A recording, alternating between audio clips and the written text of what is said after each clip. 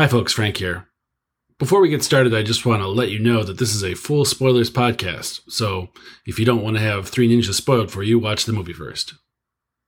Also, we're going to use some curse words, and we're going to allude briefly to sexual assault.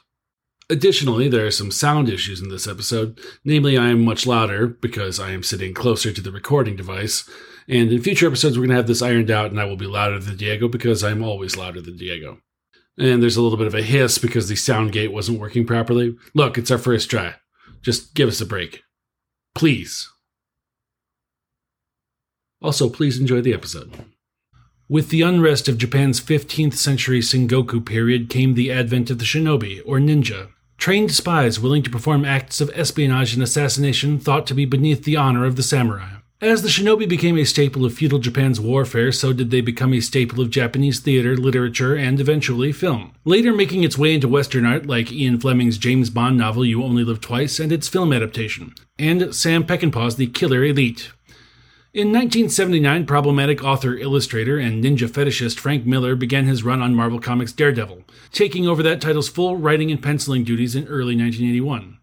Miller took Daredevil in a much darker, grittier, and more ninjaful direction, introducing the popular sexy ninja Elektra Nachios and the rival clans The Chaste and The Hand, who have now become central to the Daredevil mythology. In Miller's gritty, ninja-centric Daredevil, as well as the teenage casts of Marvel's Uncanny X-Men and DC's New Teen Titans, comic artists Kevin Eastman and Peter Laird saw content ripe for parody, creating their own series, Teenage Mutant Ninja Turtles, and subsequently their own company, Mirage Studios, to release it. In 1987, Eastman and Laird licensed Teenage Mutant Ninja Turtles to Playmates Toys, who, in turn, collaborated with Studio Murakami Wolf to produce the Teenage Mutant Ninja Turtles animated television series, the popularity of which led to 1990's live-action Teenage Mutant Ninja Turtles feature film, a movie that, with a box office of $202 million, was, in its time, the highest-grossing independent film in history. Also released in 1990 was the much-loved ultra-violent Yuletide classic Home Alone, a smash hit that inspired a spate of ostensibly family-oriented films in which precocious children violently foil the efforts of bumbling criminals,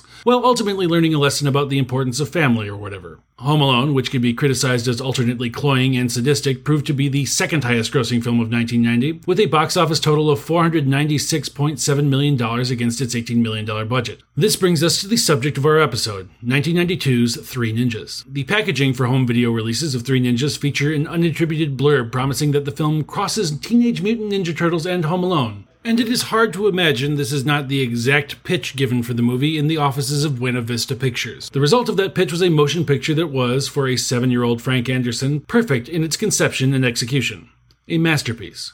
But does Three Ninjas hold the same appeal for a 37-year-old Frank? A Frank who has seen The 400 Blows, Rashomon, and Mad Max Fury Road? We find out on this episode of The Revisitors.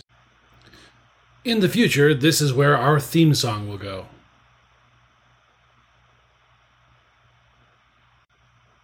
Welcome to The Revisitors, the podcast in which I, Frank Anderson, and my friend Diego Hernandez cast off the rose-colored glasses of nostalgia to view beloved childhood films through the unsmudged lens of adulthood.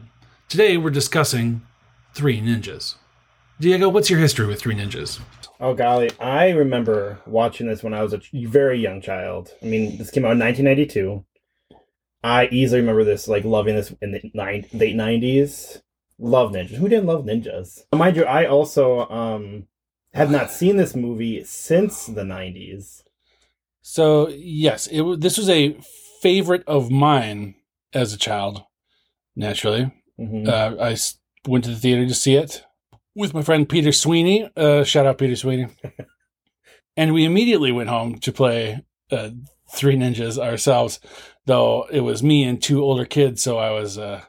had the role of Tum Tum foisted upon me, which I did not care for one bit. I purchased the DVD copy of Three Ninjas a couple of years ago for showings with my friends, and it is something I will break out once in a while if we're feeling perhaps watching a less serious film. Nostalgic film? Maybe? Yeah, something nostalgia, though I am anti-nostalgia myself. So this was a kind of monster hit. Do you have Do you have the box office on this? Yeah, so the original budget for this film was actually $2.5 million. Okay, that is not very expensive, no. Even by the standards of 1992. And a box office of $29 million, so truly it did very well. Yep, sequelized. I believe there are three sequels, and they are All flops. But they are the three ninja kickback, the three ninjas knuckle up, and three ninjas showdown at... Oh, it's it's some amusement park. The one co-starring one Mr. Terry Bollea, aka Hulk Hogan. Yep. Three ninjas showdown at Mega Mountain. Yeah. Yep. Okay. But you say the subsequent sequels were not financial successes. They weren't. And actually, the first one's the only one truly released by Disney via, I forget the name of Buena Vista Pictures, I believe. And then after that, it was by, I think, True Vista or some. It was released by someone else. And yeah, they did not do very well. But so, Diego, let's get it going, man. Set the scene. So the movie opens up with actually a little bit of we have an overhead view of the canopy, and it's a voiceover by, I believe, canopy like the trees, forest. Yeah, okay, yes. Forest. Definitely can tell it takes place in California or somewhere along. This is a beautiful piece of property. Oh yeah, absolutely. Yeah, it's the property belonging to Mori Tanaka. Yep, the grandfather of the three ninjas. The three ninjas, and you get a voiceover by the eldest, Samuel. Yes, a voiceover that pops up at the beginning of the movie and has never heard again. About how every summer they spend time with their grandpa learning martial arts. I don't think they actually say karate or. They never specify a specific martial arts. Which is what I always say when I went up to my grandfather's compound in Montana and learned to shoot guns. Martial arts. So we actually introduced, after that voiceover by the oldest brother, we have a montage of them training. Yes. Music montage. Which ends with the three ninjas ambushing their grandfather as he drives up. I actually noticed a blooper right at this beginning part, and they say that they are being trained by their Japanese grandfather, and these kids are white. Just a little bit. And we don't notice that when we were kids. Right. We just go with it. Ninjas are cool. It is... our main characters, the three ninjas, are meant to be 1/4 Japanese, but they do not appear to have any kind of Asian ethnicity. They look like white kids to me, and honestly, so does their half Japanese mother. Yeah, very much so. But again, it was the 90s. No one cared about I don't think a thought was given to making them just Japanese kids. No, not at all. So, but that training montage ends when the grandfather's driving up through the forest, and he's ambushed by three ninjas with the first one, of course, in classic ninja gear now. Yep, and they're full black outfits. A fun fact: the traditional ninja outfit, or what we consider the traditional ninja outfit, is not actually something ninjas would have just worn. Whatever they would wear to blend into their surroundings. Exactly. The black suit comes from kabuki theater, when characters playing ninjas, or really just stagehands, wore all black to represent that you couldn't see them. All right. But those suits look so damn awesome that we just, ninjas gonna wear them. Yeah, they're cool looking. They're really cool looking. I mean, what can you say? Especially as kids, like you said, you went back and played Three Ninjas yourself with your friends. Sure. Diego's dropped his notebook. Yes, I have.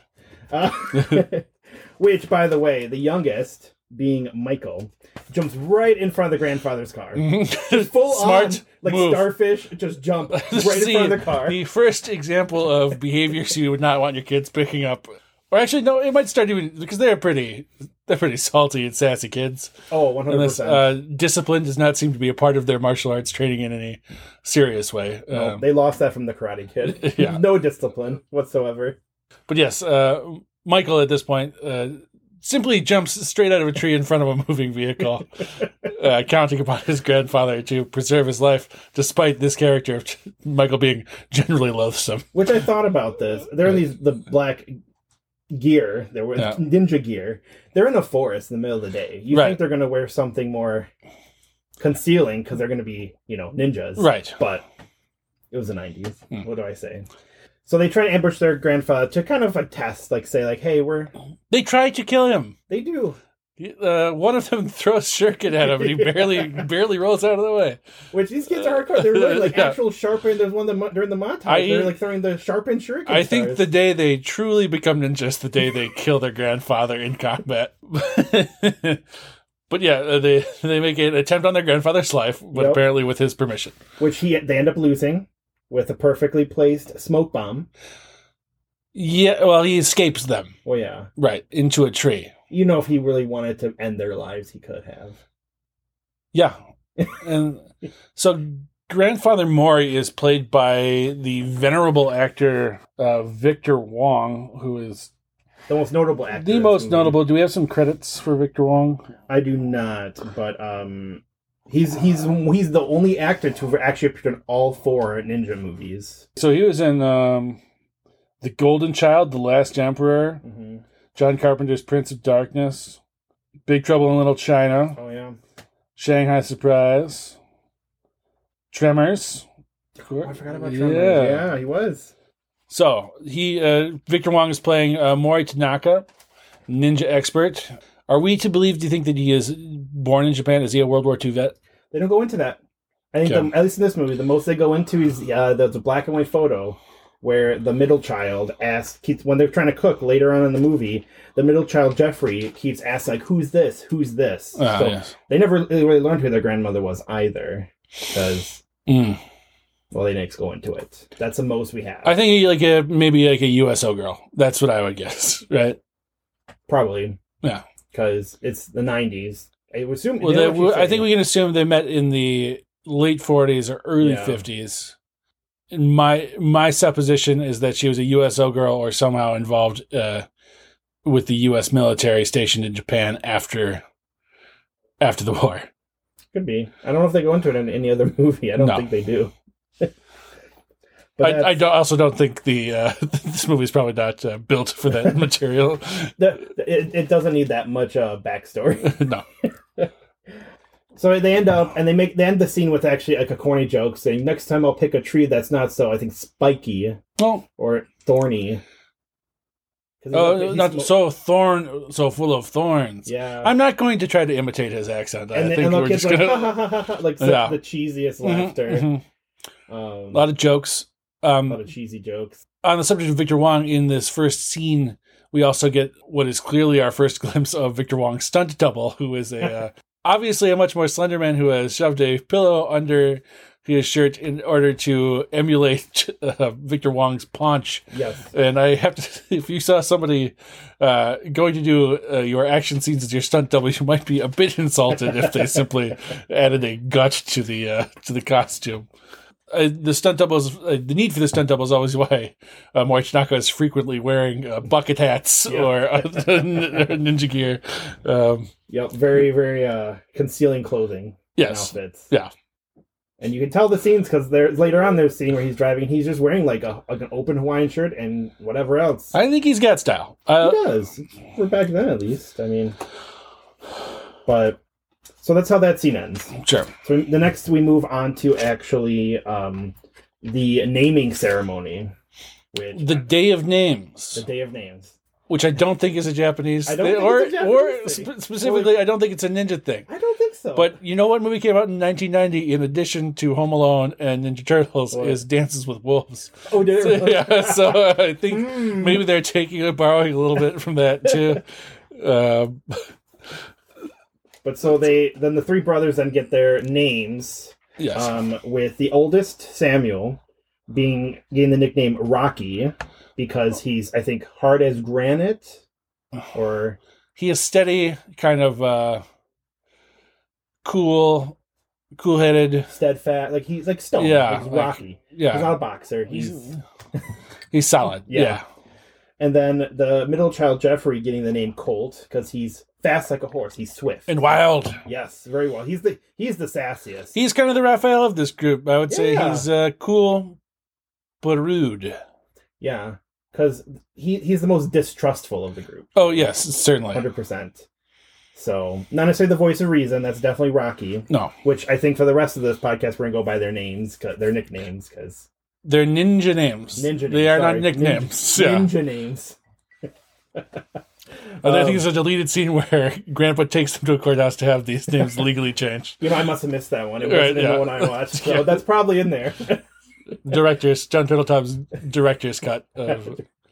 It's 3 hours long. It's rough. Oh my God, I don't know if I could make it through 3 hours of this.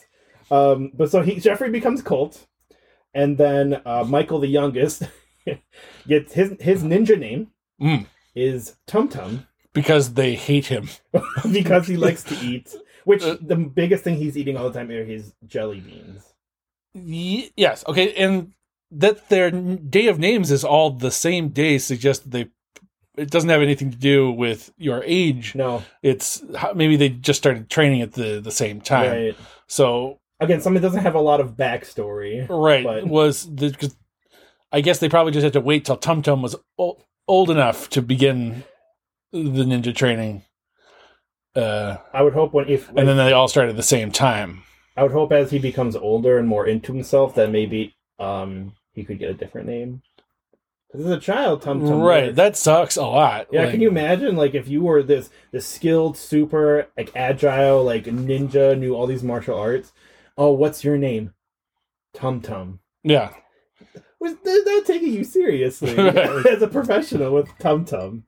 But this scene, actually, I remember very, very well from my childhood because I thought it was the coolest thing ever. They each got their own, ninja masks. They're pretty dope. They're cool. And actually, they maintain these colors where Rocky is green, Colt is blue, and Tum Tum is yellow, orange, and red. They may be cribbing from Ninja Turtles with that. They probably are. But each ninja must have his own designated color. Yes, but they were a really cool mask, which they really don't wear too often in the film. I think once. Next, let's talk about this sweet FBI sting operation. Which, again, I haven't seen the movie since the 90s, so I totally forgot about this whole scene. Where, it transitions. After their naming ceremony, it transitions to a warehouse then.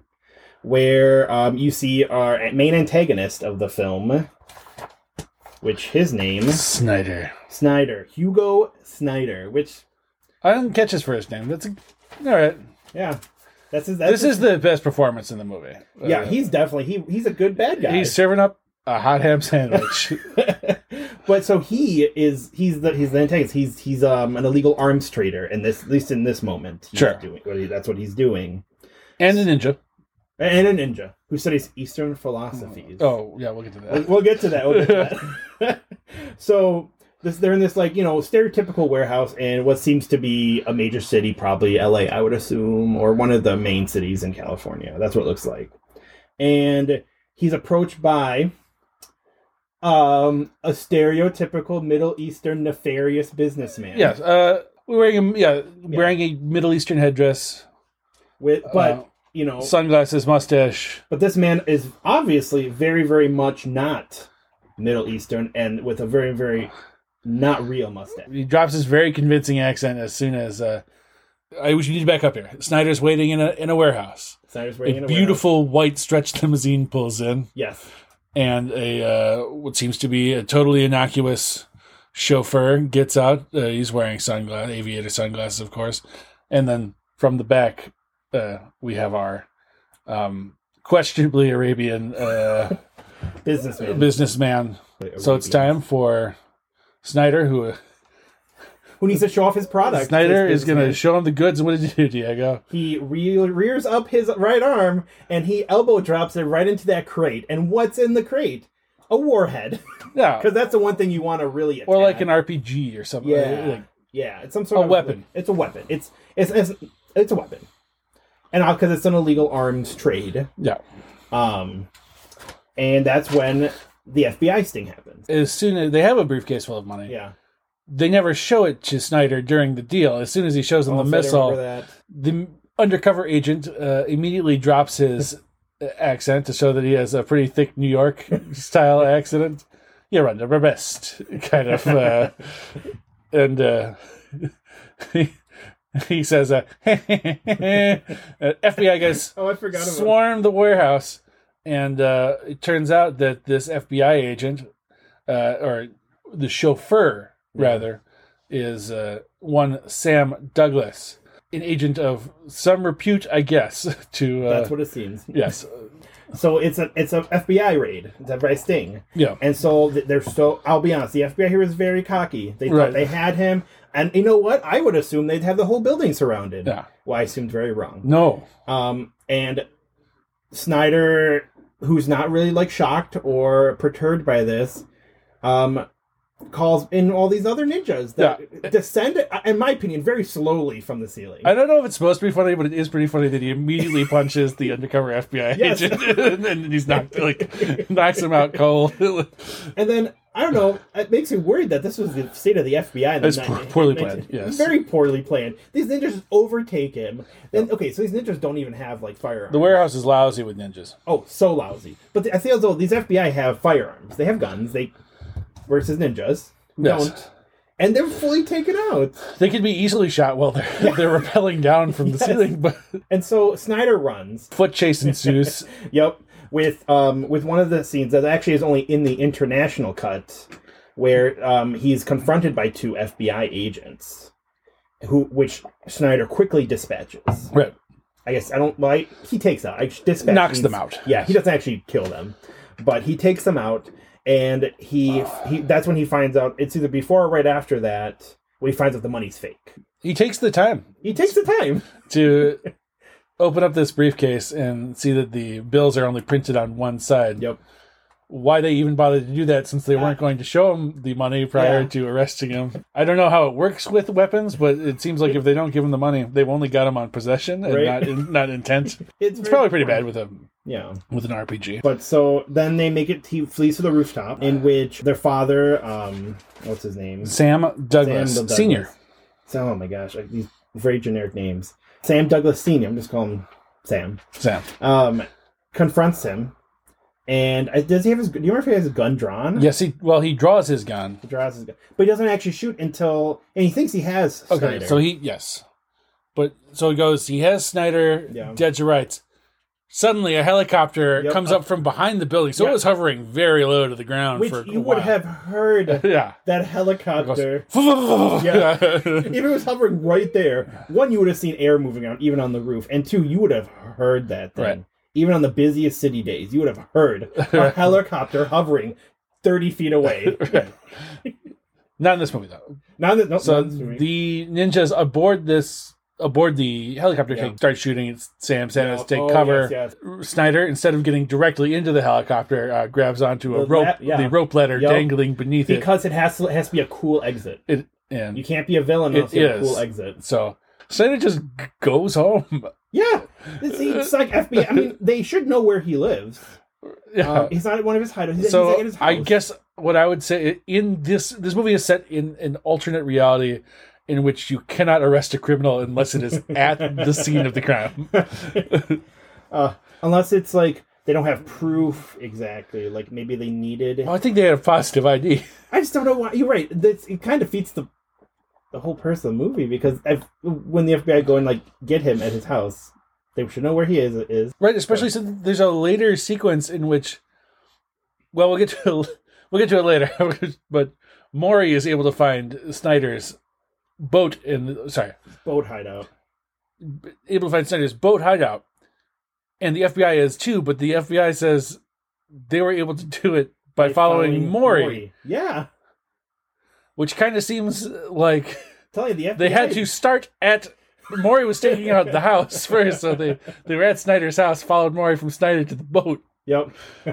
Which is also a scene only in the international version. Oh. Where Maury actually... we'll talk about that. We'll talk about when we get there. Sure. But, so Snyder gets away. That's end of that scene. Snyder confers with his lawyer, Brown. Nigel Brown. Who, I suppose that sounds English. I would not say that he is not an English. That is not the way that character reads. No. But there's some stereotyping he says that he knows a lot. I mean, he recognizes Agent Sam Douglas. Yep. From before, which seems wrong because he didn't recognize Sam Douglas when he got out of the limo just as a chauffeur. Well, it looks like Sam Douglas. Oh, no, it couldn't be. That's a chauffeur. But he recognized him because he was partners with Maury back in the... What?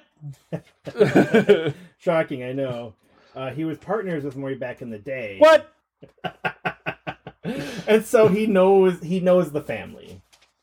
Well, most. But he also knows that Sam Douglas despises martial arts. Yeah.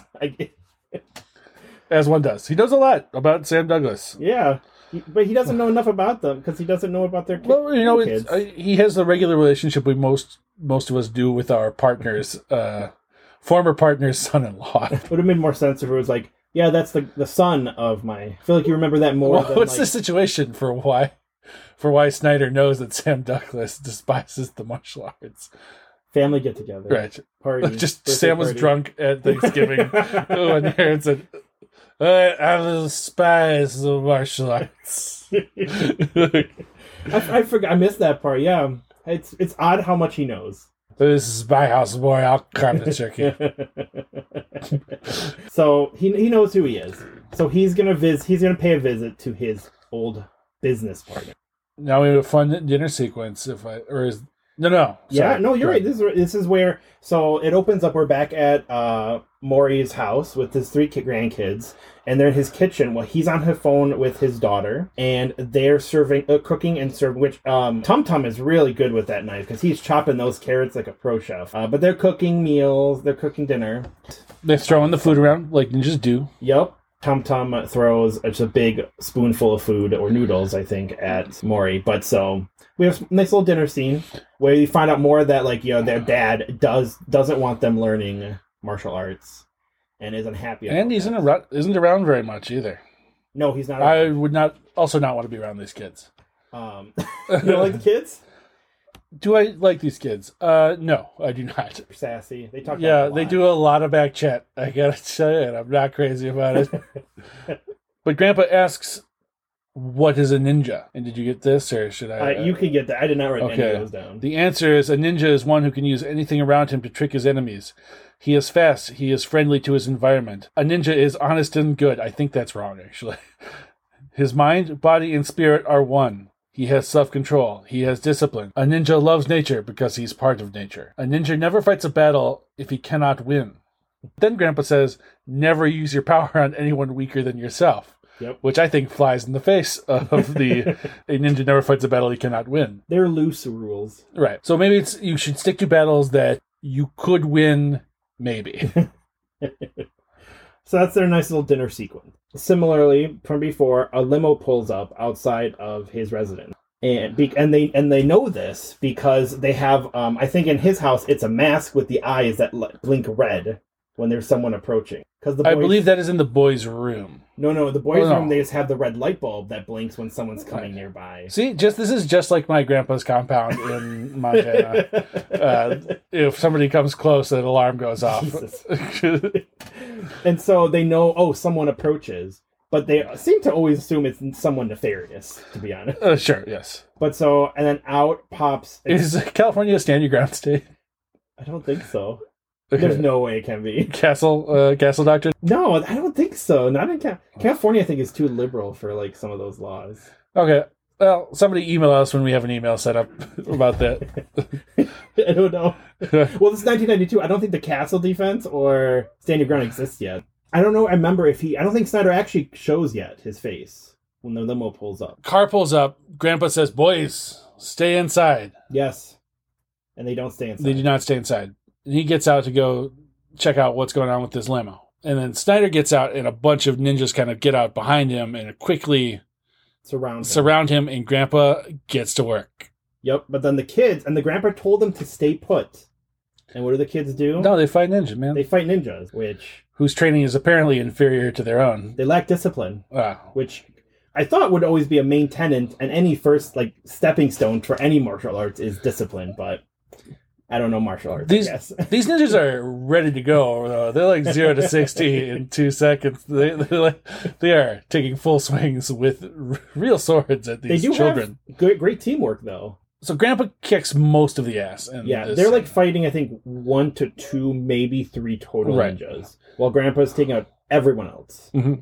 And that's where a lot of the hayas from my haya counter, by the way, that I have, come from. Haya! They're kind of a... Yeah. Yeah. I believe kids were probably selected from a martial arts class. Probably did a casting call for children's martial arts classes in the greater Los Angeles area. Yeah. I don't have much on all the kids. I know for a fact the eldest, the one that plays Samuel or Rocky, by the time he got hired for this film, he was already a second degree black. He studied both Taekwondo and karate. And actually by the time he was 16, he was a third degree. So, and that's why he actually was hired as the oldest son. Oldest boy was because of his background in martial arts. Oh, sure. You know what? I'm looking at this kid. I could beat the shit out of him. No training. No training. But I think the youngest also had some sort of. I think they all had some sort of martial arts training. Sure. Before coming onto the movie, and they're probably the most photogenic kids with karate training that they could find for the movie. Yes, that's true. They have to be. So they end up being all the ninjas back, and then they come and they're very proud of themselves. You know, they took on real ninjas, but their grandfather is not happy with them. He tells them to go sit down, and that's when he and Snyder approach each other on his bridge, which is actually a pretty cool scene. Again, this property, gorge. It's a great property. It's like this nice little sort of cabin in the woods, in the foothills of the mountains. Snyder talks about it like it's just a piece of shit. Yeah, like it's just like a lean-to. Like it's a really nice area. Gorgeous. It must be like Topanga Canyon. Yeah, it's beautiful trees, beautiful pathways, beautiful walkways. The kids are always training around. It's like somewhere Joni Mitchell would have lived. This is actually really great real estate. We could not afford anything where he lives now. No. But when Snyder, we don't have that martial arts instructor money. Exactly, which Snyder pokes fun at. So this is the interesting part too: is he pokes fun about how he doesn't have much money because no one else is part of his dojo or learning from him. Sure. He's like, look, you're 3 students there, and that's when Maury says, "Those are my grandkids." And I was like, he gives away the game. He should not be giving up that information. No. Yeah. But it's interesting that Snyder knows so much. He knows that Douglas, his business partner's son-in-law, hates martial arts, but he has no clue about his business partner's 3 grandchildren. I thought that was odd. Snyder tries to make a deal with Maury that he wants to partner up, or offers him a partnership, and in trade, Maury's meant to get Sam to back down. Yeah, and which he won't do it. He has too much honor, and he also threatens that if Maury does not get Douglas off his back, you won't only lose the money. You could also lose a son-in-law, and with Douglas out of the way, there may be no one left to defend the honor of your beautiful daughter. And this is a PG movie. What is he threatening here? Yeah, this is still a PG movie. This wasn't one of the scenes that was removed to make it PG. No, that was in both the international and American cut. Yeah, he's threatening sexual assault. I think I don't want to. Oh, this basic assault, murder. The honor of his daughter. I guess, I suppose that makes more sense. Though maybe he just means with Douglas out of the way, he will court and marry. No, court and have premarital sex with Maury's daughter, who must have a name. Her name I did not write down. Patricia. Let's call her Patricia. Let's look. Something generic. Jessica Douglas. So Jessica Patricia. Played by Margarita Franco. Who reprises the role in the 3rd and 4th movie. Or maybe it's a 2nd and 3rd. She comes back as something. So does the dad. Same actor for the dad. It's Jessica Douglas, Jessica Tanaka. Questionable. I thought about it. We judged this, or maybe she was adopted. I don't think so. Yeah, I don't think so. Because later in the movie, I'll just bring this up now. She and Sam are in the car, and she is defending her father. Oh, you're right. And she says, "That's my Japanese side." No, not her Japanese side. Her Asian side. Oh, you're right. She does say. She says her Asian side specifically. Right.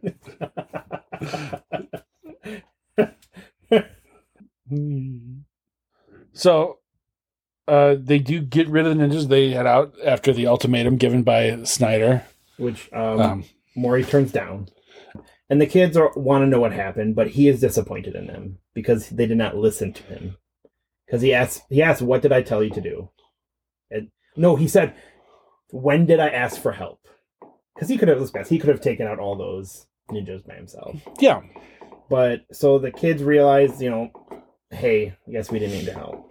But I think it is Rocky who quotes one of those aphorisms. Yeah, something. I don't know. They're not clear about it. Yeah.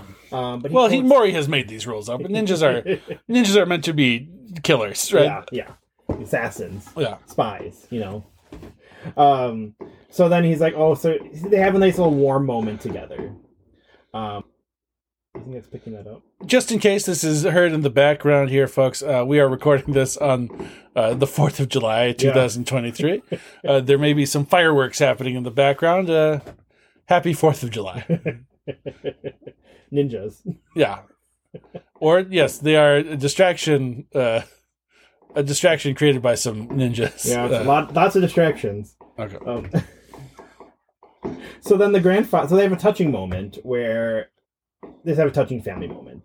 So then the next scene leads where the grandfather has a testing dummy. Yes, one more final training, I'd say. One more exercise that they must do.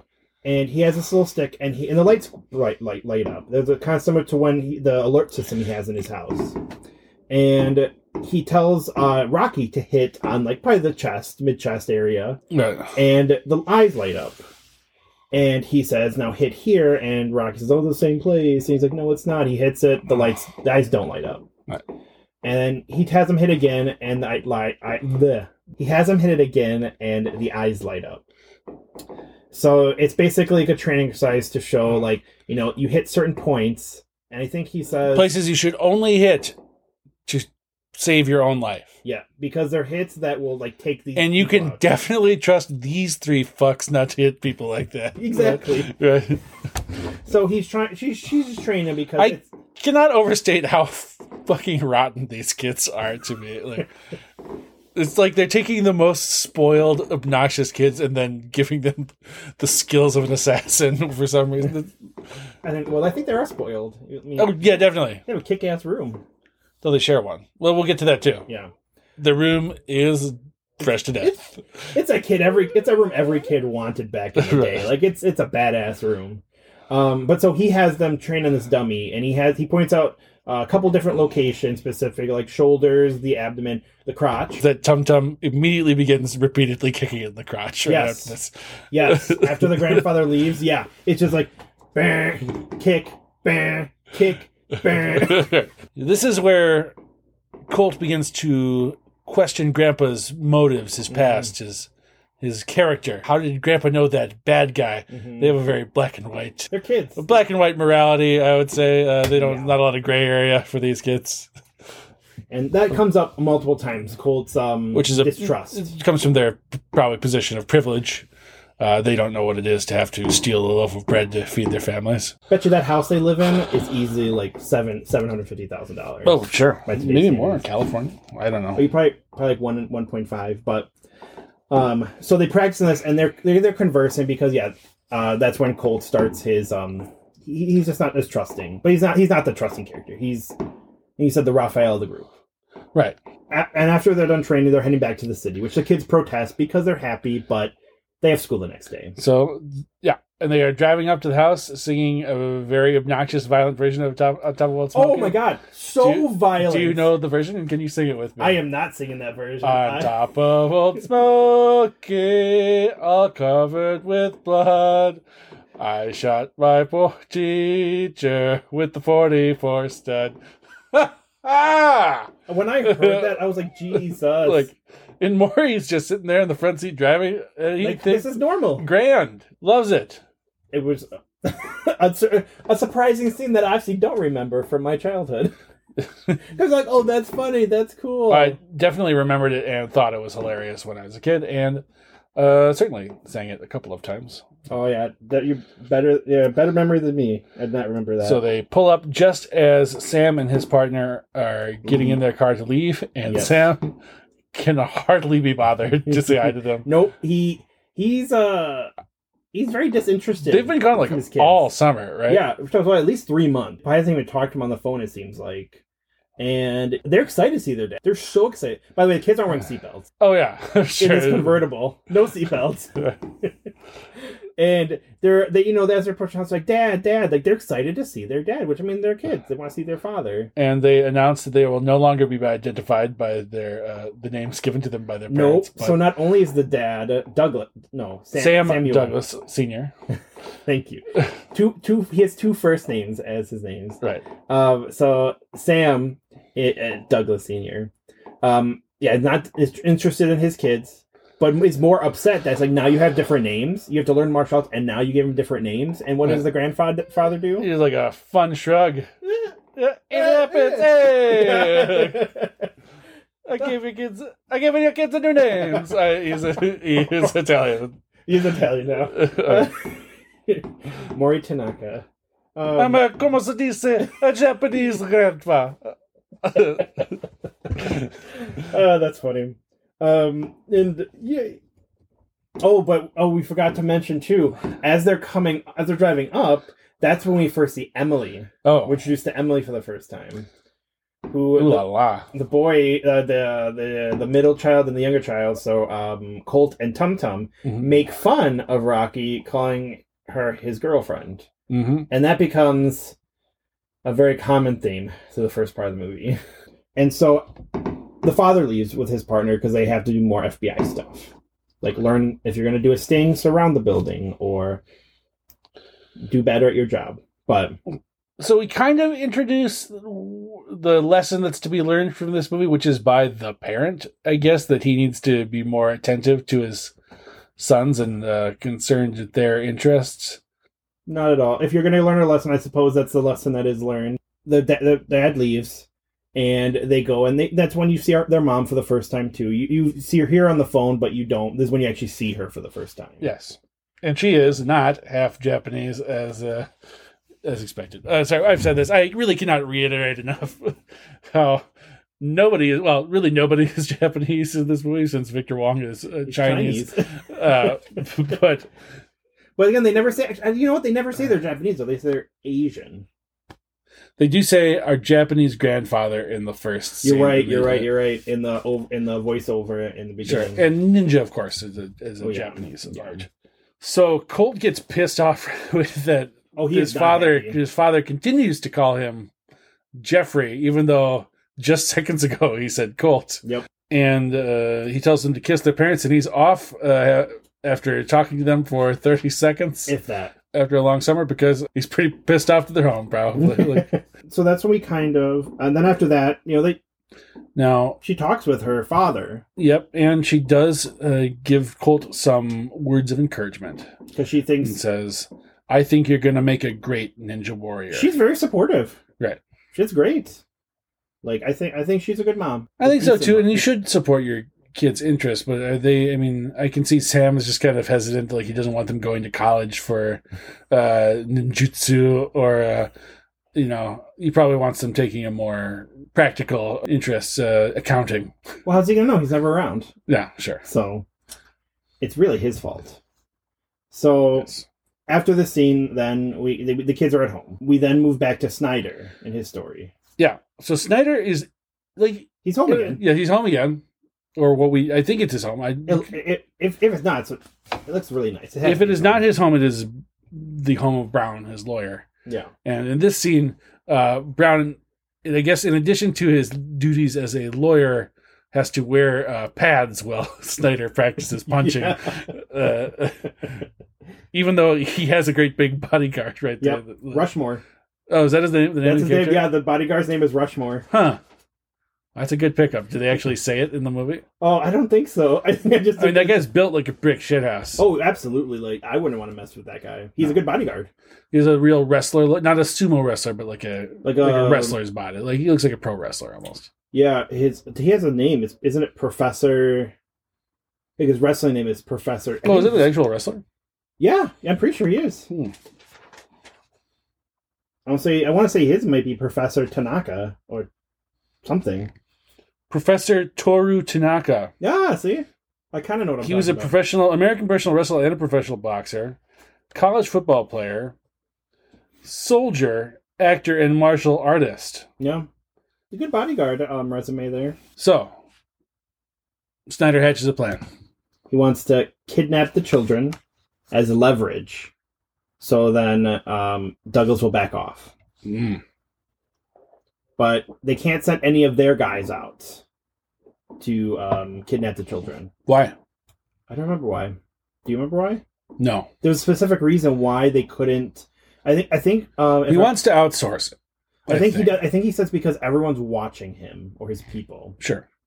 It's You know who would seem especially well equipped to evade observation? Who? Ninja. So Brown enlists his nephew Fester. He offers his nephew, and there's a really good line that Snyder asks. Are they trained in Eastern philosophies like our men? Why would they be? And Snyder says like, well, I know they like to read, and that's when the scene opens up to Fester and his gang reading a Surfer magazine, Chicks. Surfer Chicks.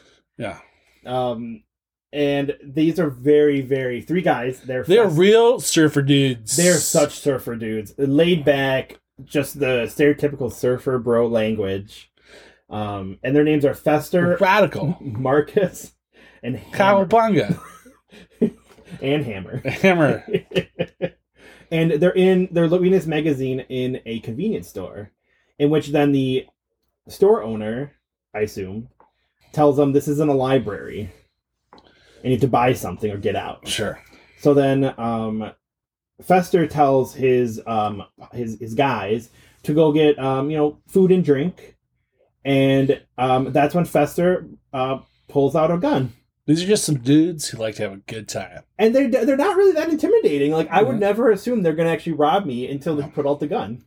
Sure. This could Point Break came out fairly shortly before. Right. This movie, so maybe they were like, let's get some surfer robbers into this film. It's a hearty stew of different influences. A lot of they were the comedic relief, I think, of the entire movie. Like they were the comedy. And you know what? Not totally inept at it. No, they held up that store great. I'm talking about they're not in no, they're fine at holding up the store. They do a good job. Yeah. And use the phone at the end, too, which is... Yes. But I think these actors are understanding and executing the assignment with aplomb. Yes. The jokes are not funny themselves, but they're good at the surfer thing, and it's like... They maintain it really well throughout the whole film. Bill and Ted bit. Yeah. That's exactly it. Which this also is another scene that was only in the international version, is... the store clerk doesn't necessarily believe he's holding the store. He takes some shots. He takes some shots right near the clerk's head, and that was removed because that would have made it not PG. Fine, yes, I believe that. There's other gunshots later in the film, and earlier in the film. Yeah. It's... But so, he's telling them about this job. He wants them to kidnap some kids. And they're going to do it. And then they're getting the address from Nigel Brown. And they... the next scene we see the store clerk is... he's tied up on the ground, and they have him cover his ears, so he has one guy remember one part of the address, the number of the address. The other guy memorize the second part of the number of the address. Well, it's like each number. Each number. And he's like, got it. Whatever. That doesn't pay off in any way either. No. They just go to the right address. I'm sorry, that scene was a waste of my time. Obviously, they're setting it up, I think, so that they would go to two similar addresses with numbers. Expecting that. I was expecting them to go to the wrong house and kidnap the wrong kids. No. Nope. It was dumb. I thought it was stupid. Useless scene. Well, you have to establish who they are, which is that they are surfer dude. I just didn't think they needed that. You just all the other antics in the movie. You're setting up a joke that's not going to pay off. Yeah, that's true. So after that scene, then we're back to the Fester and his boys. They're driving up in their... it's like a VW van. Yeah. That's what it is. Yeah, VW and it says, "Die Yuppie Scum" yes! on the front. Die Yuppie Scum. Right. Woof.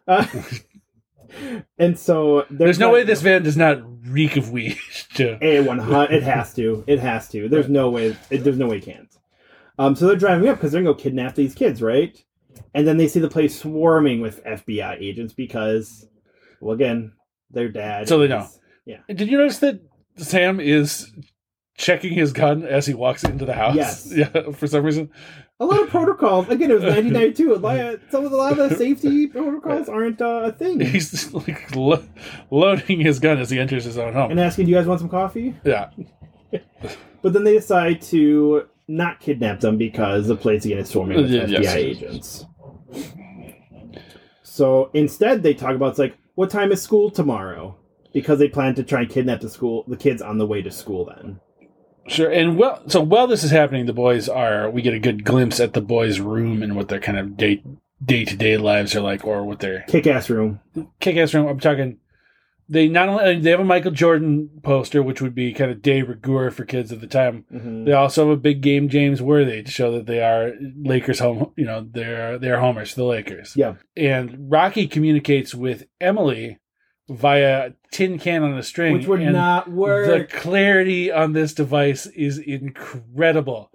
I would say if we're doing kind of a Ninja Turtles, Three Ninjas equation, Rocky is both Leonardo and Donatello. Yeah. Because he is the kind of solid, level-headed leader. Yep. Who doesn't want to get into too much trouble. And then also he has invented, he's a telecommunications genius. Yeah, because who thought, like, these cans he has with these, like, support arms are clear, like, they're clearer than... It's a classic can on a string. Yes. And it extends between two houses. Yeah, that's clearer than the present day cell phones they have of the era. Right. I mean, forget being a ninja. And this is where he's talking to Emily, and we get the chant of "Rocky loves Emily." Rocky loves Emily, a chant that my friends and I also took up on occasion, even though we had no friends named Rocky. Which I think that's where we hear the R word. Yes. Which shocked me, honestly. Yes. I totally forgot this. Knocked the wind out of you. So Emily asks what's going on as this chant is going on. And Rocky says, my brothers are being... blank. R-worded. Yeah. And I haven't heard that word uttered in any form of media in a long time. It's jarring, to say the least.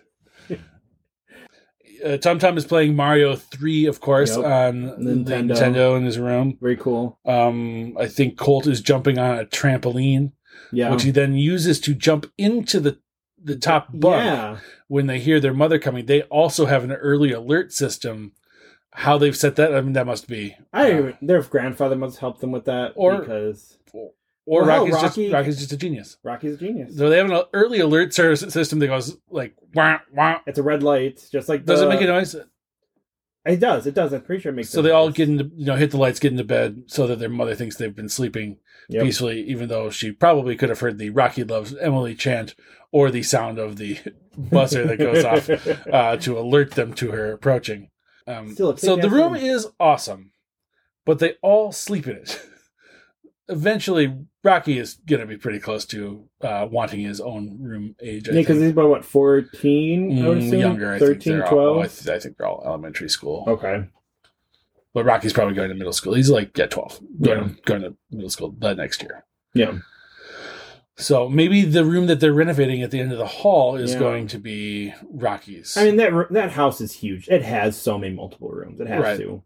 Then they go to bed. Mm-hmm. After their kick-ass antics. Yep, we get a little shot of Grandpa kind of training by moonlight. He is... We're right before that, and then to end their then they go to bed. Rocky pulls that string, and then the window cover comes down, which is cool. And then, of course, it ends in comedy because he said goodnight, and Tom Tom's like, "Hey, I have my stash of jelly beans," which. The scene ends with him choking on a jelly bean. He's like, "Okay, I choked on a jelly bean." Oh, foreboding! It is now Chekhov's jelly bean. Yeah. So, and then the scene ends, and then we move on to a pretty cool nighttime training scene. Grandpa's preparing for blood, and he has this. I think his sword. Yeah. Yes. Violence is imminent. Cool scene.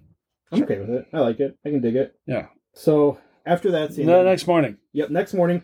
Rushing around. It's first day of school. No one's ready. Which is funny because Rocky tells Emily previously, she'll ride with them, and he tells her not to be late. Yeah, he's a kind of a dick boyfriend, I gotta say. Yeah. Saying that she's not his girlfriend, I don't know, to impress his brothers or whatever. Like, he's just kind of stringing her along. I think this is not a good relationship. But Mom is preparing those lunches, and they get their choice of orange or grape crush. Pretty cool. It's the like stuff you wanted when you were a kid. And for a little bit, it's a Kids on Bikes movie. And so we had to have his sandwich cut diagonally. Oh sure, and we're out on our bikes. We are stealing from E.T. a little bit here. Yep, a bike scene. And then because this is when Fester and his boys were going to come and kidnap them. Right. But as they're biking, the three boys enter a construction area. Yes. But of course, Emily... with some sick jumps. Yeah, which, mind you, I would... If my parents found out I went to a construction area on my bike, I would be killed over that. There was no way. Like, it's a dangerous area. I did dangerous shit on my bike as a child, though. Oh, like, I did a not. lot. A lot of, like, riding down stairs, or I did a thing where I would, like, stand on the seat. Yeah. Right. But so they go, and because that's kind of how like they lose Fester, and they don't realize they're being followed. Fester and the other guys are pretty impressed by the sick moves that the three ninjas are doing on their bicycles. Yep, because they're all watching them as they're driving along, and they're doing some cool stuff.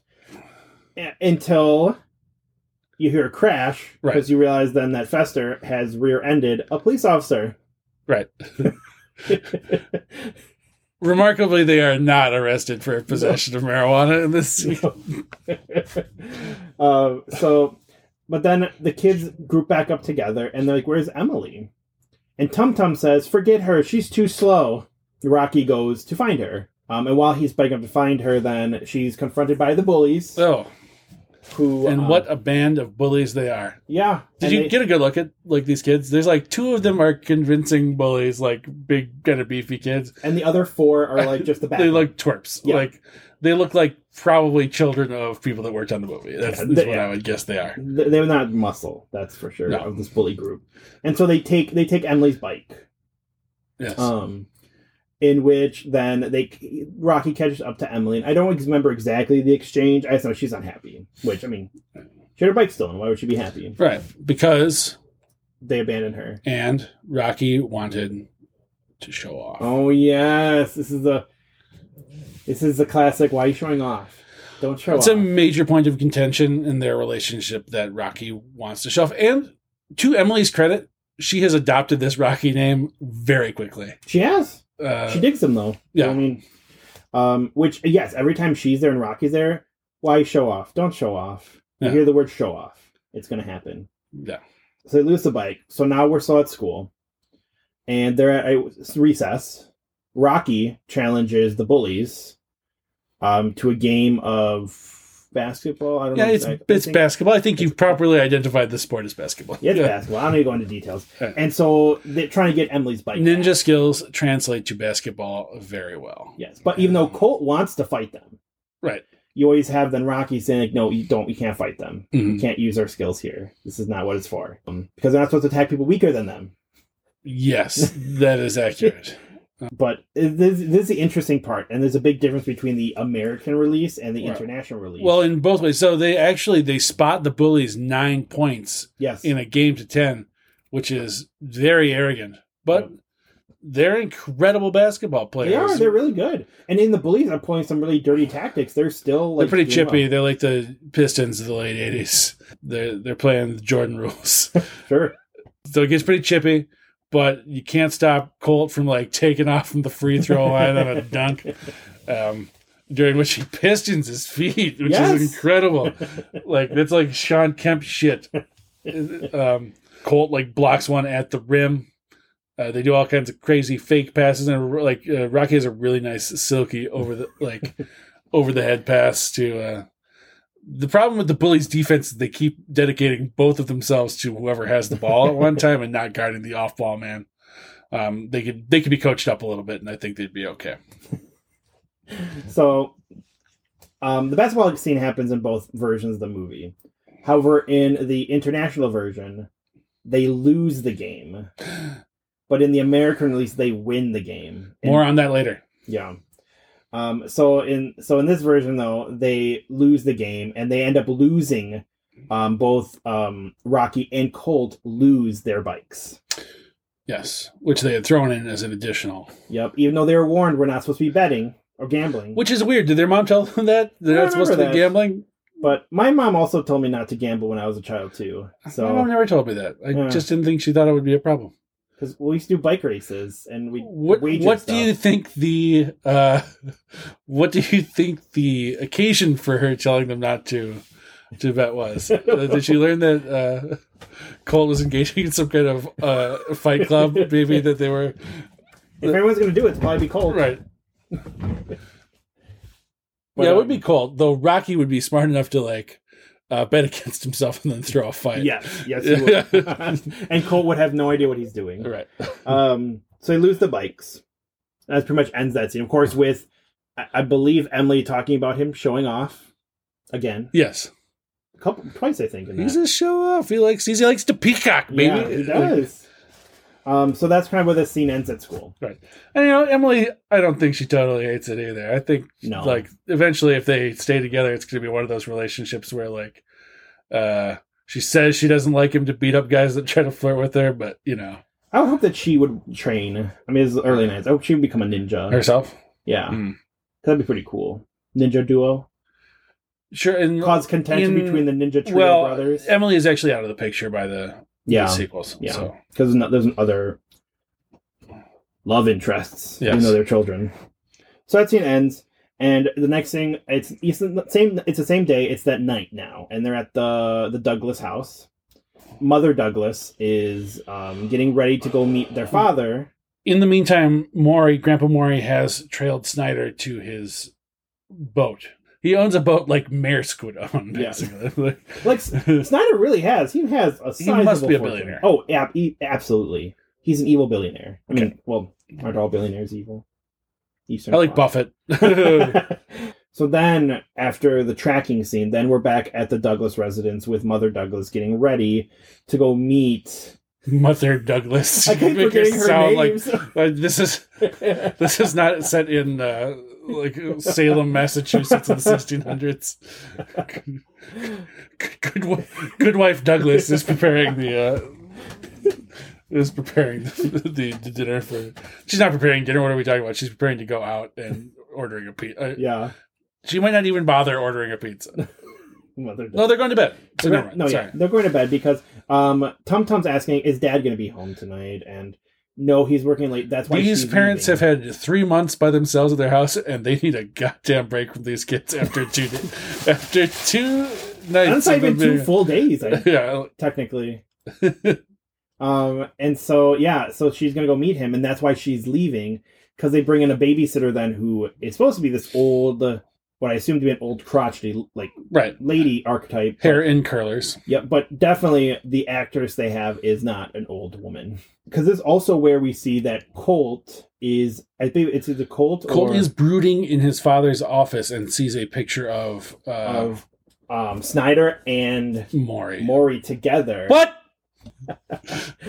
And because he's going through his father's files, which is not very secure for an FBI agent tracking some very sensitive information. No, I don't even know that he needs to have a home office per se. No, especially with all those kids, or should be locked with those kids around. But that's when they find out, because he shows the picture to Rocky. And again, this breeds more distrust in his grandfather, because he thinks he's one of the bad guys. While Rocky, though, is still being the he has been friends in a guy they have a guy who they have determined is a bad guy, and in fact self-identifies as a bad guy in one scene. It comes back to that you mentioning too, that their vision is very black and white, and definitely Colt's is. Sure. I think Rocky's is going to be the most. Well, he just has faith in his grandfather. Tum Tum seems Tum Tum is Tum Tum is Tum Tum. Tum Tum is there. Yeah. Just you gotta let Tum Tum be Tum Tum. Exactly. Let him eat his jelly beans. He's good to go. He's gonna crack wise a little bit. Yeah. The Michelangelo of the group. So this is when we have a small little talk with Emily again through this magical tin can. We don't mention that much. And so, but then this is when Fester and his goons arrive, taking the guise of a pizza delivery person. That is very much a Domino's uniform without the actual license. And of course, they're up to their surfer guy, mannerisms. Sure. And so they gain entry to the house. They eat a little za. Yeah, of course, the za. Actually, they decide to eat a pizza before setting about the kidnapping. Yeah, they've already secured the babysitter in the closet. Right. Very easily, actually. She has been knocked unconscious by this pizza. Yep. And so... so Fester... rams forward with the pizza. Punches this pizza into the babysitter's face and, pushes her into a closet with it. And then seemingly reaches... Or no, it's not Fester. It's one of the other guys. No, it's Fester, because he's wearing the pizza outfit. No, he's wearing the pizza, but, sorry, after... Yeah, after. One of the other guys says, "Dude, not cool." And he reaches into the closet and seemingly takes a slice of pizza off of the face of this babysitter and consumes it. And so they're eating his pizza now, waiting. And they're even saying, we'll save some of the za for the kids. These are pretty cool kids, I think. Yeah. and now Home Alone breaks out. Yeah, and of course they know. They know that they're there because they weren't quiet about attacking the babysitter. And so they start a 3-phase plan, which I'm not going to describe all the phases, but... No. They have a 3-phase plan where they're going to pretty much entrap and ensnare. You said Home Alone ensnare. So this is a pretty lengthy sequence, so we should probably just hit the highlights as far as... this is unnecessarily long. We got spraying the floor with soap so that the bandits... Not bandits, so what am I talking about? This is not I don't think they deserve bandits. The kidnappers slip and slide all over the place. Yep. The jelly beans that Tum Tum puts on the floor have the same effect, making me think he probably should not be chewing these things. Because they're slipping and sliding on those jelly beans. They're not crushing them. They throw homemade bombs of pepper bombs into the eyes of... Now, this is just Fester's sidekicks at this point, because Fester himself is being strangled to death by Rocky on the second floor. Rocky has pushed him through the second floor railing, so his head's through, and then has a tie around his neck that he has tied to that railing, so that Fester is slowly strangling to death. And his buddies are getting pepper bombed. Which, by the way, because Tum Tum actually is mixing the concoction. Yeah, it takes him a while. Oh, yes, sorry. Because Colt is then fighting the two other goons in the living room and doing a pretty good job of it, actually. Yeah. Which also gave me a lot of hayas. They have also prepped a soda with a laxative. Not yet. Apparently very... It's after the pepper bombs they do that. They don't prep it before the pepper bombs? Oh, God. Because they pepper bomb them and then they go into the sink. And then they're passing the soda, and Colt's like, hold up, remember when you were sick? And that's when they pour the laxatives in there and mix it around. Because it turns it from like this, it's like Coca-Cola, I assume. It's a dark soda, into this like light... It looks like they're putting cream in it. Yeah, and I was like, that wouldn't taste good at all. That wouldn't taste like soda. But again, they surfer broke. They're not real smart. No, they're laid back. Especially because they take this drink from this child who has already been thrown pepper in there. Tum Tum offers it. Right. And they take it. Oh, and Tum Tum has this line reading after they have thrown the pepper bombs in the eyes of these criminals. Yeah.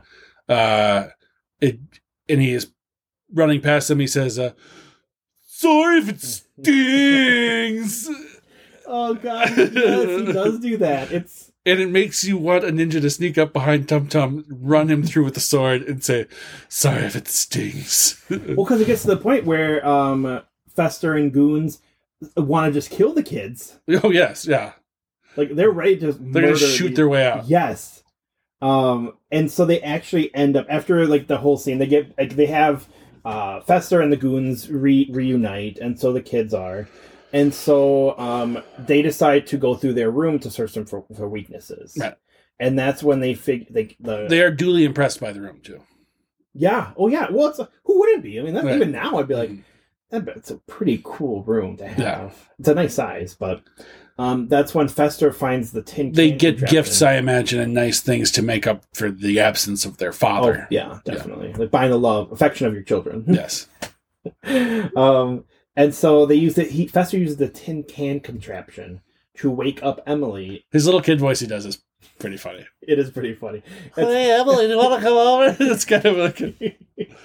Which shame on Emily for believing that. And so they tells Emily to come over, in which then that's how they kidnap Emily to use kind of as leverage to get the boys to stop. They point a gun at her head, which is alarming to me in a children's movie. Which I don't think was a deleted scene for the American version. No, it's in there. It's in the American version for sure. So that wasn't removed. But so they go into what I assume is... I don't think it's their dad's office. Yes, it is. His office? Okay. Mm-hmm. They have where you would think Colt would think to just take their father's gun and blast these fools, but he does not. Well, they should be calling the cops, but they really want to show... All right. Oh, God, we forgot about that.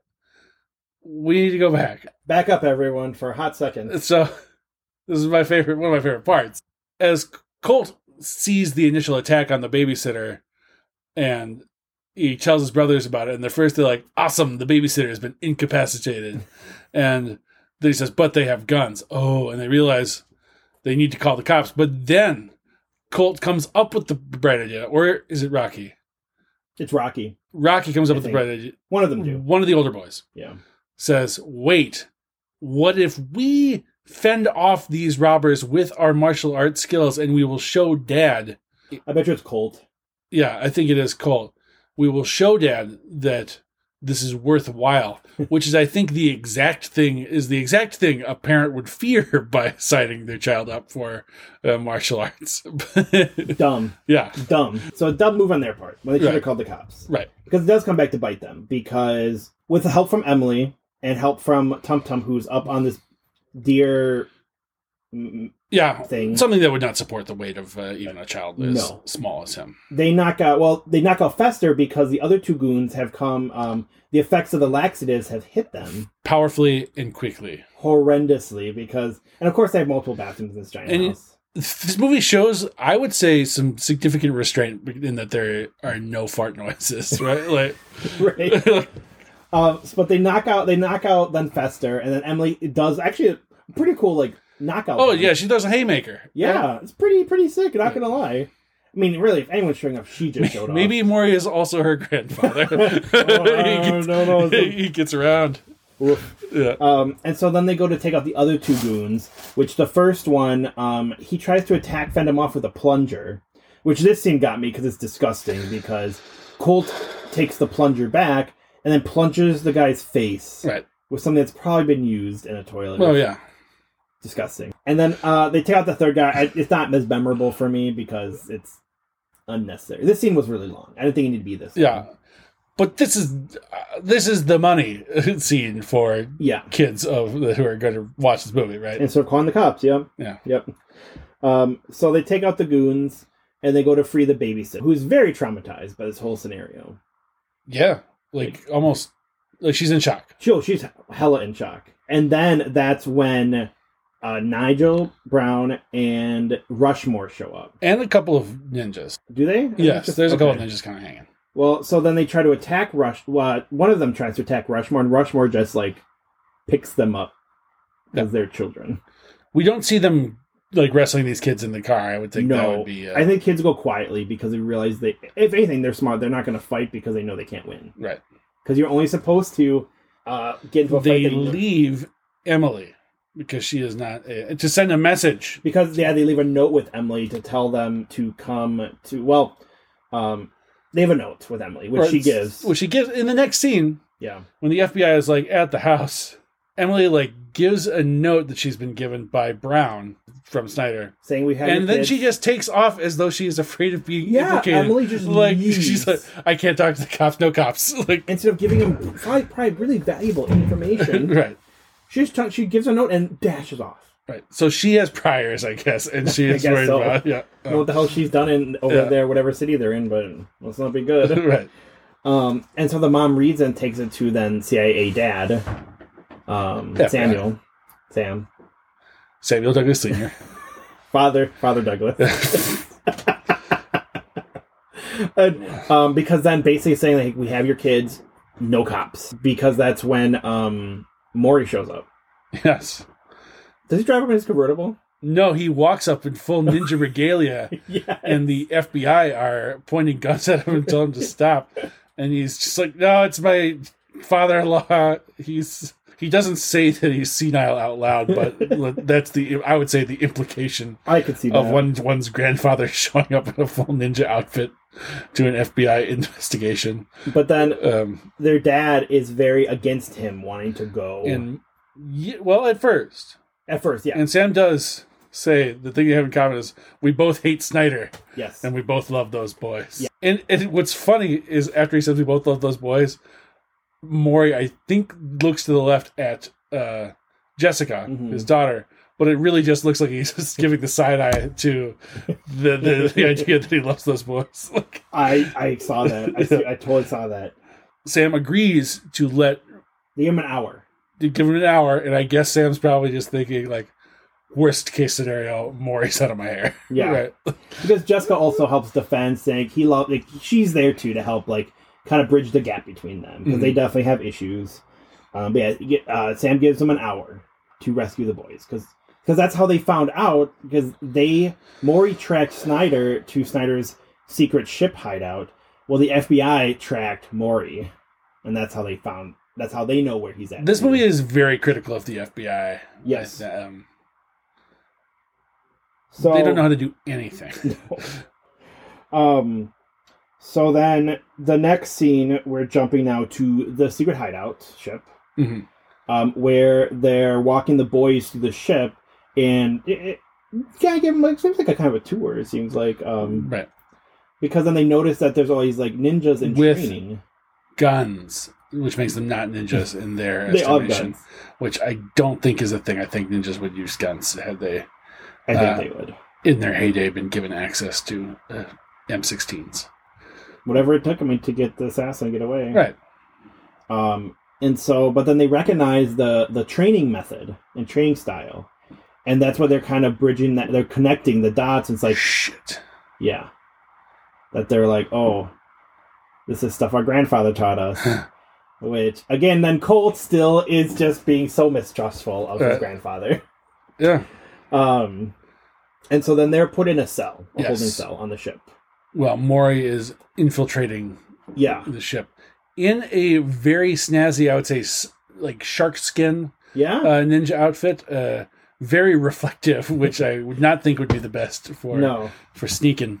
But it's a cool scene climbing up the ropes. Yeah. Yeah. I wouldn't wear it with all those bright lights on the pier in the dock there. But it splits scenes a lot between him infiltrating the ship and the boys talking. Because Colt's kind of losing it. He doesn't know. Yeah, he's on the brink. He is. Yeah. And Rocky's there trying to, which is right where he wants to be, on the edge, because that's where he's best at. But that's why you have Rocky, who's the Rock, right? Who is there to support and be strong, because it's through Rocky's thinking. Which these ninjas, these bodyguards are stupid. These guards. Well, they've given the boys access to a phone. And they call. It must be just an internal line, though, right? Yes. You can't call out. Because when they pick it up and call it, they get security. Right. And these kids pretend... I guess they forgot to dial 9 or whatever. Dialing out. Can't forget to dial out. And so, honestly, the kids get out in a really dumb way, because these guards are crappy at their job. Because even this guy at security says, Frank, is this you? Frank? And he says, I'm testing the phone line, give it a call back, and hangs up. And what happens a second later? He calls back. Want to talk to Frank. No relation. No relation, yes. And so they basically ploy this guard to open the cell. Which, by the way, it wasn't mentioned earlier. All these ninja guards have eye protection. As they should. This is a dangerous... And they have guns as well, so... They have guns. Yeah. So, I forgot to mention it way earlier, because you see that in the very beginning, where they show Snyder's ninjas, they all have eye protection. Which, I guess what? If Fester and his goons had eye protection, they would have survived the pepper bombs. Yeah. So basically, they get the guard to open the door and come in to answer the phone. They knock him trickery. Out. Yeah. And to be fair, Colt's not Colt. Rocky's swinging this phone pretty good, and this is an old style. Well, a ninja can use his surroundings as a weapon. That's right, and knocks this ninja out cold. Mm-hmm. And then they start their exit sequence, while, again, it keeps splitting back to Grandpa Maury, who is also infiltrating the ship to come find the boys. And some of the better fighting scenes of the movie. And the boys encounter this sick ninja with white face paint. Yes. Long hair. He like a badass ninja. Yeah, he looks like a total badass. He looks so cool. He goes after the boys and is immediately defeated by a blast of steam. And Colt then takes this man's sword and uses it to denude him, just to shame him. So he cuts his clothes off, leaves him crying, and they move on. And he is this man now owes Colt his life for having spared it, I think. Sure. So a lot of fighting scenes. Again, some of the better fighting scenes of the entire movie.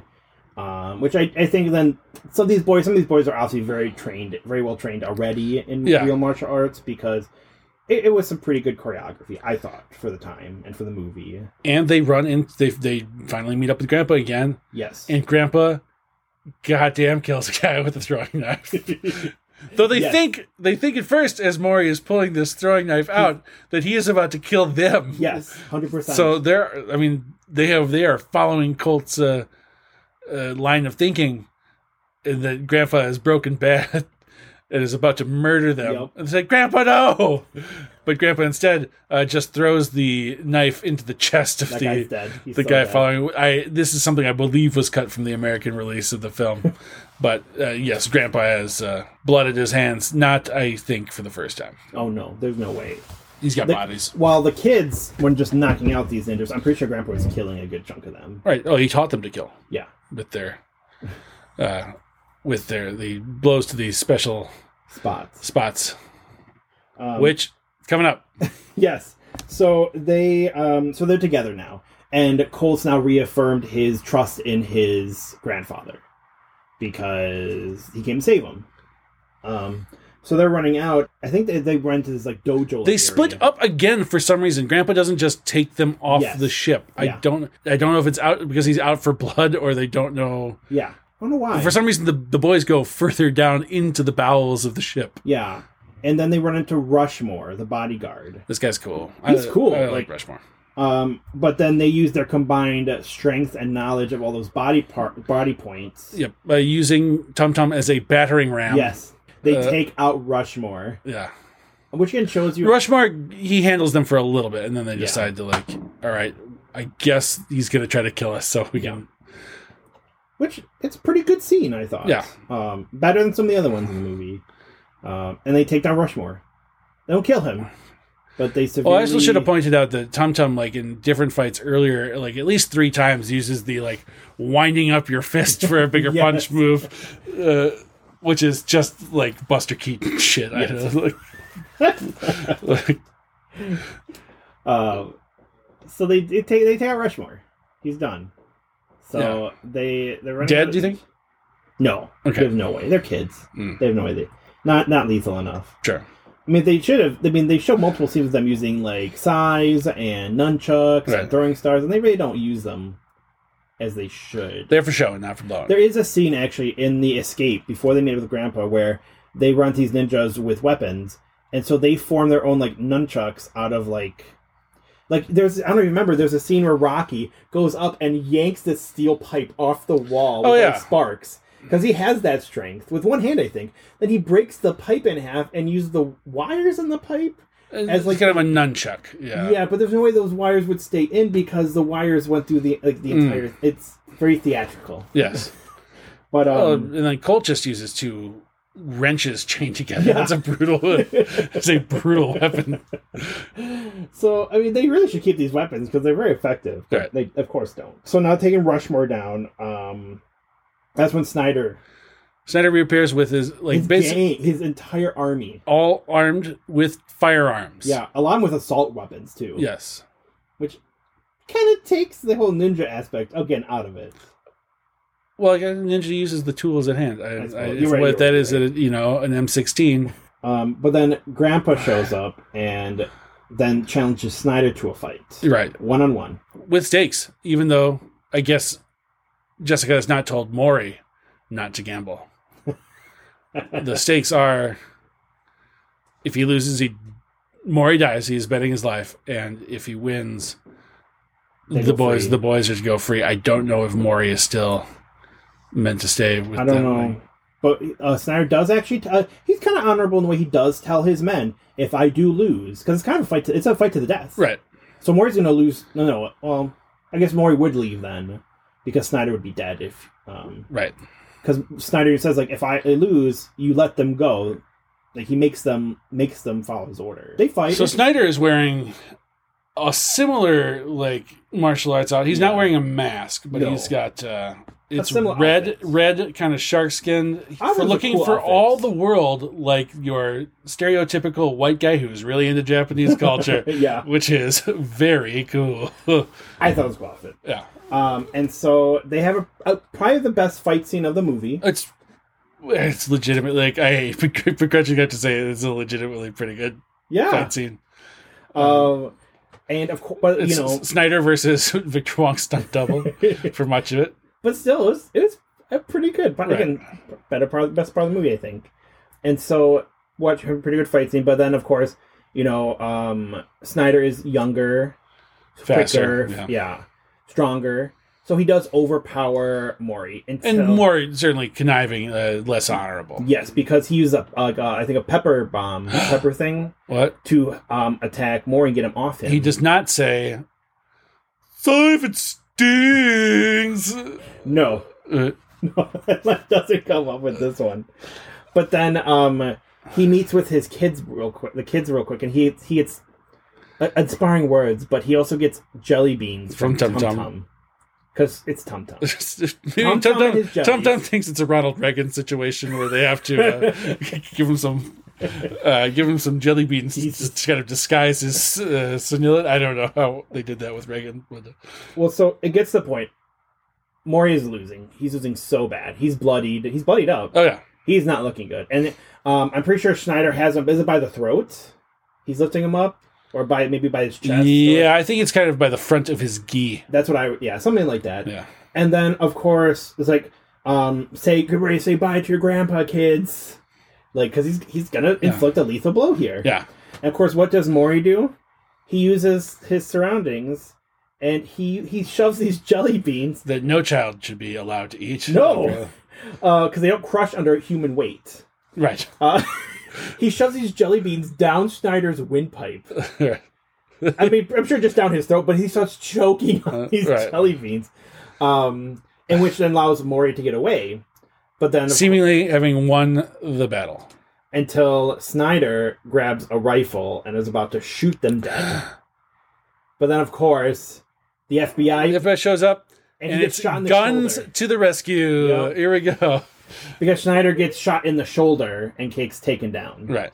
FBI saves the day. Right. And so we're moving towards pretty much the end of the movie at this point. They're outside getting bandaged up. Well, mostly Maury because he's...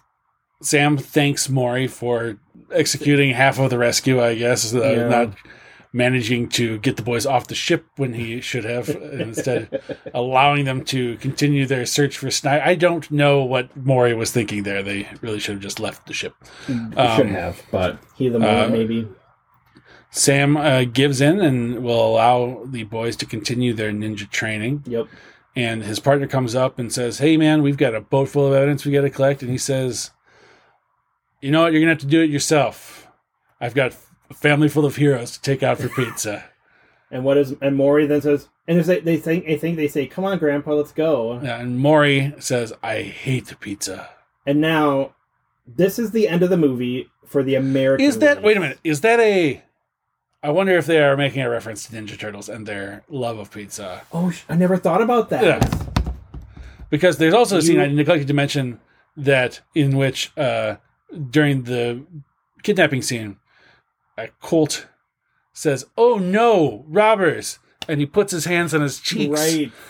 And perhaps in homage to Macaulay Culkin in Home Alone, obviously Ninja Turtles and I didn't Home think about Alone that pizza reference. Being the clear influences upon this film. Huh.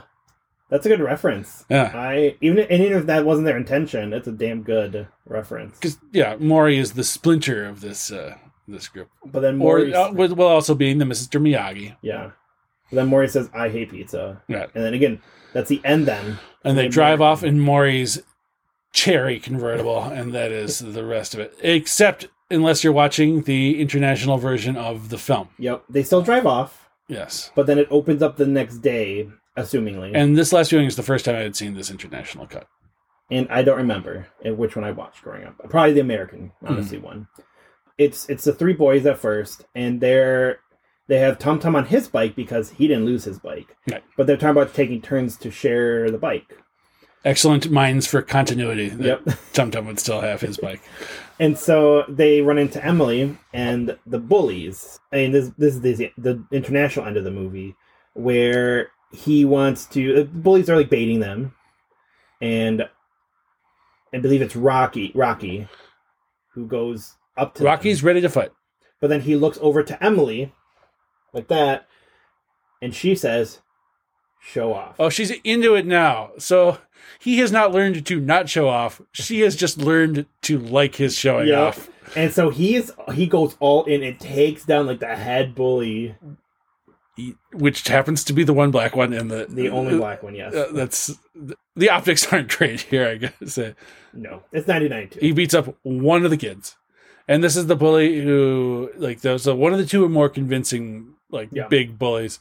Though this bully wears a POW MIA hat, which is, looks enough, I suppose, like a Raiders or White Sox hat, like what NWA would have been wearing at the time. But, an organization for recovering troops missing in action. Yeah. This is a charitable organization that he's wearing this hat for. And they beat the shit out of him, or Rocky rather just beats the shit out of this bully. The bikes are recovered, and happily ever after. That's it until Three Ninjas kick back. So, Frank, what do you think of the movie? It is what I remember as a child, right? But what kind of surprised me when I watched it as an adult is how little substance or anything of value is in this movie. Like, it's just sugar cereal. Yeah. Right. That's a good way to put it. It is something that kind of appropriate for children, though maybe not so much, but kids are bound to love it and parents are bound to hate it. So it's like this worst kind of family movie, right? How would you rate it out of, we should probably do a rating system. Okay. I like a letter grade myself. Letter grade. Okay, so like standard school F through A? As an experience for adults wanting to goof on a bad movie, I'm going to give it an A-. Oh. As a family-friendly kids movie, I'm going to give it a D. Oh, okay. I would have to probably meet you in the middle with one. I'm just giving it a C. I'm going to give it a D. I have to, for using that R word in there, I have to knock it down to a D-, I think.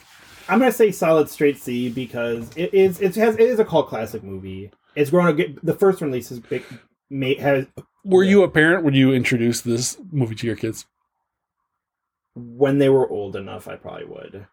Because it has grown a cult following over the years. It is a fun movie from my childhood. I mean, we all like ninjas. It definitely has some issues with it because it's a movie of its time. Would I want to watch this again willingly? Probably not. I have no reason. I mean, maybe if we want to get together and talk about it. I have no doubt that I will watch this movie again. Yeah. And I think we should probably do a different episode on the Three Ninjas Kickback, in which they travel to Japan. Yeah, we can do that.